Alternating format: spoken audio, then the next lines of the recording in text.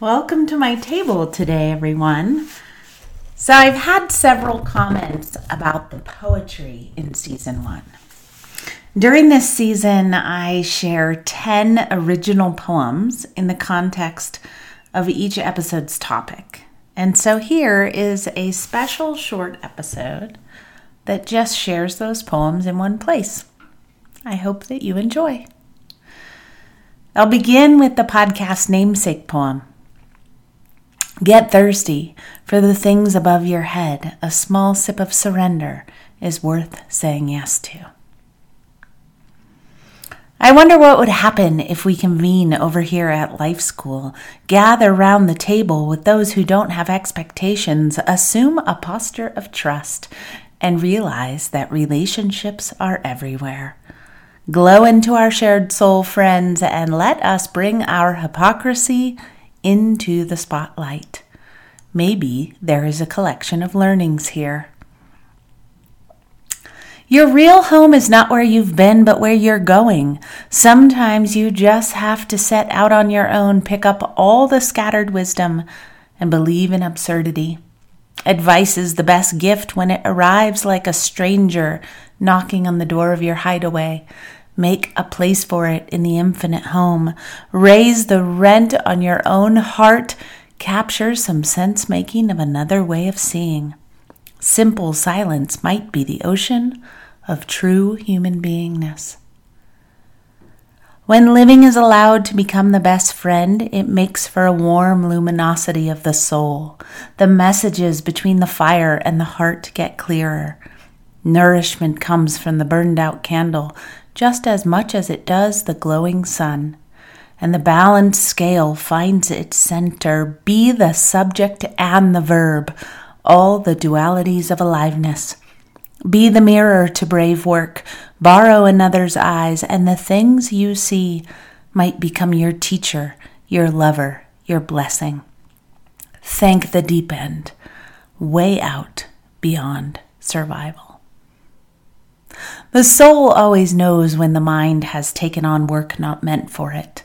The dance will continue to generate stories the way a river dissolves into the sea. Better to explore what misguided things we worship, to what we are miscommitted, what nectar we might be immaturely sipping. What if we don't need sunlight to see? Shadows are guides too. An inch is always an inch, but real life is not so dependable. Eyelids do not have to be as heavy as the power we have given them. After adequate rest, it is their nature to flutter open and wake the alchemy of humanness.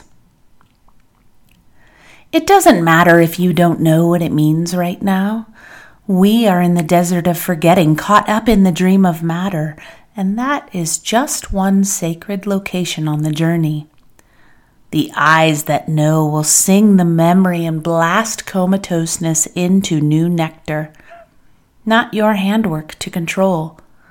The art of allowing is achingly simple. Open your palms to the heavens, dear one.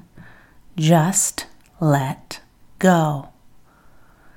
This arrival into quiet sitting is merely a suggestion. A gift of grace until the ground begs for our bones. What if this discovering tranquility in midst of mayhem is the real journey? I think I'll choose the pain, the practice, the payoff in that order. A warm invitation to hover, make the 2 millimeter shift and knit ourselves back into being. We are living as though the ground is about to swallow us up. What is this you long to express, where you long to fly? The wings will fit, I swear.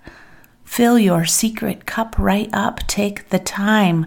Clear whatever is blocking your hearing. Leave no residue, my friend.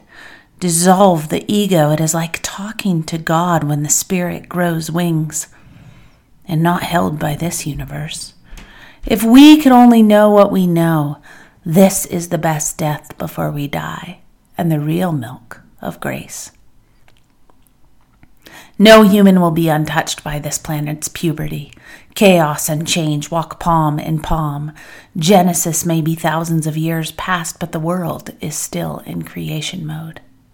Reframing is what is requested of us now, and ultimately required. Because every day we are becoming new humans through personal apocalypses. What deep inquiry needs to happen to alter realities? Our birthright is to walk through it awake, lick our wounds, learn our lessons, heal slowly, love massively. These are the solutions for a thriving future. Here, a divine appointment, an audience we must show up for. And finally, the last one. Everything drops to its knees and begs for light.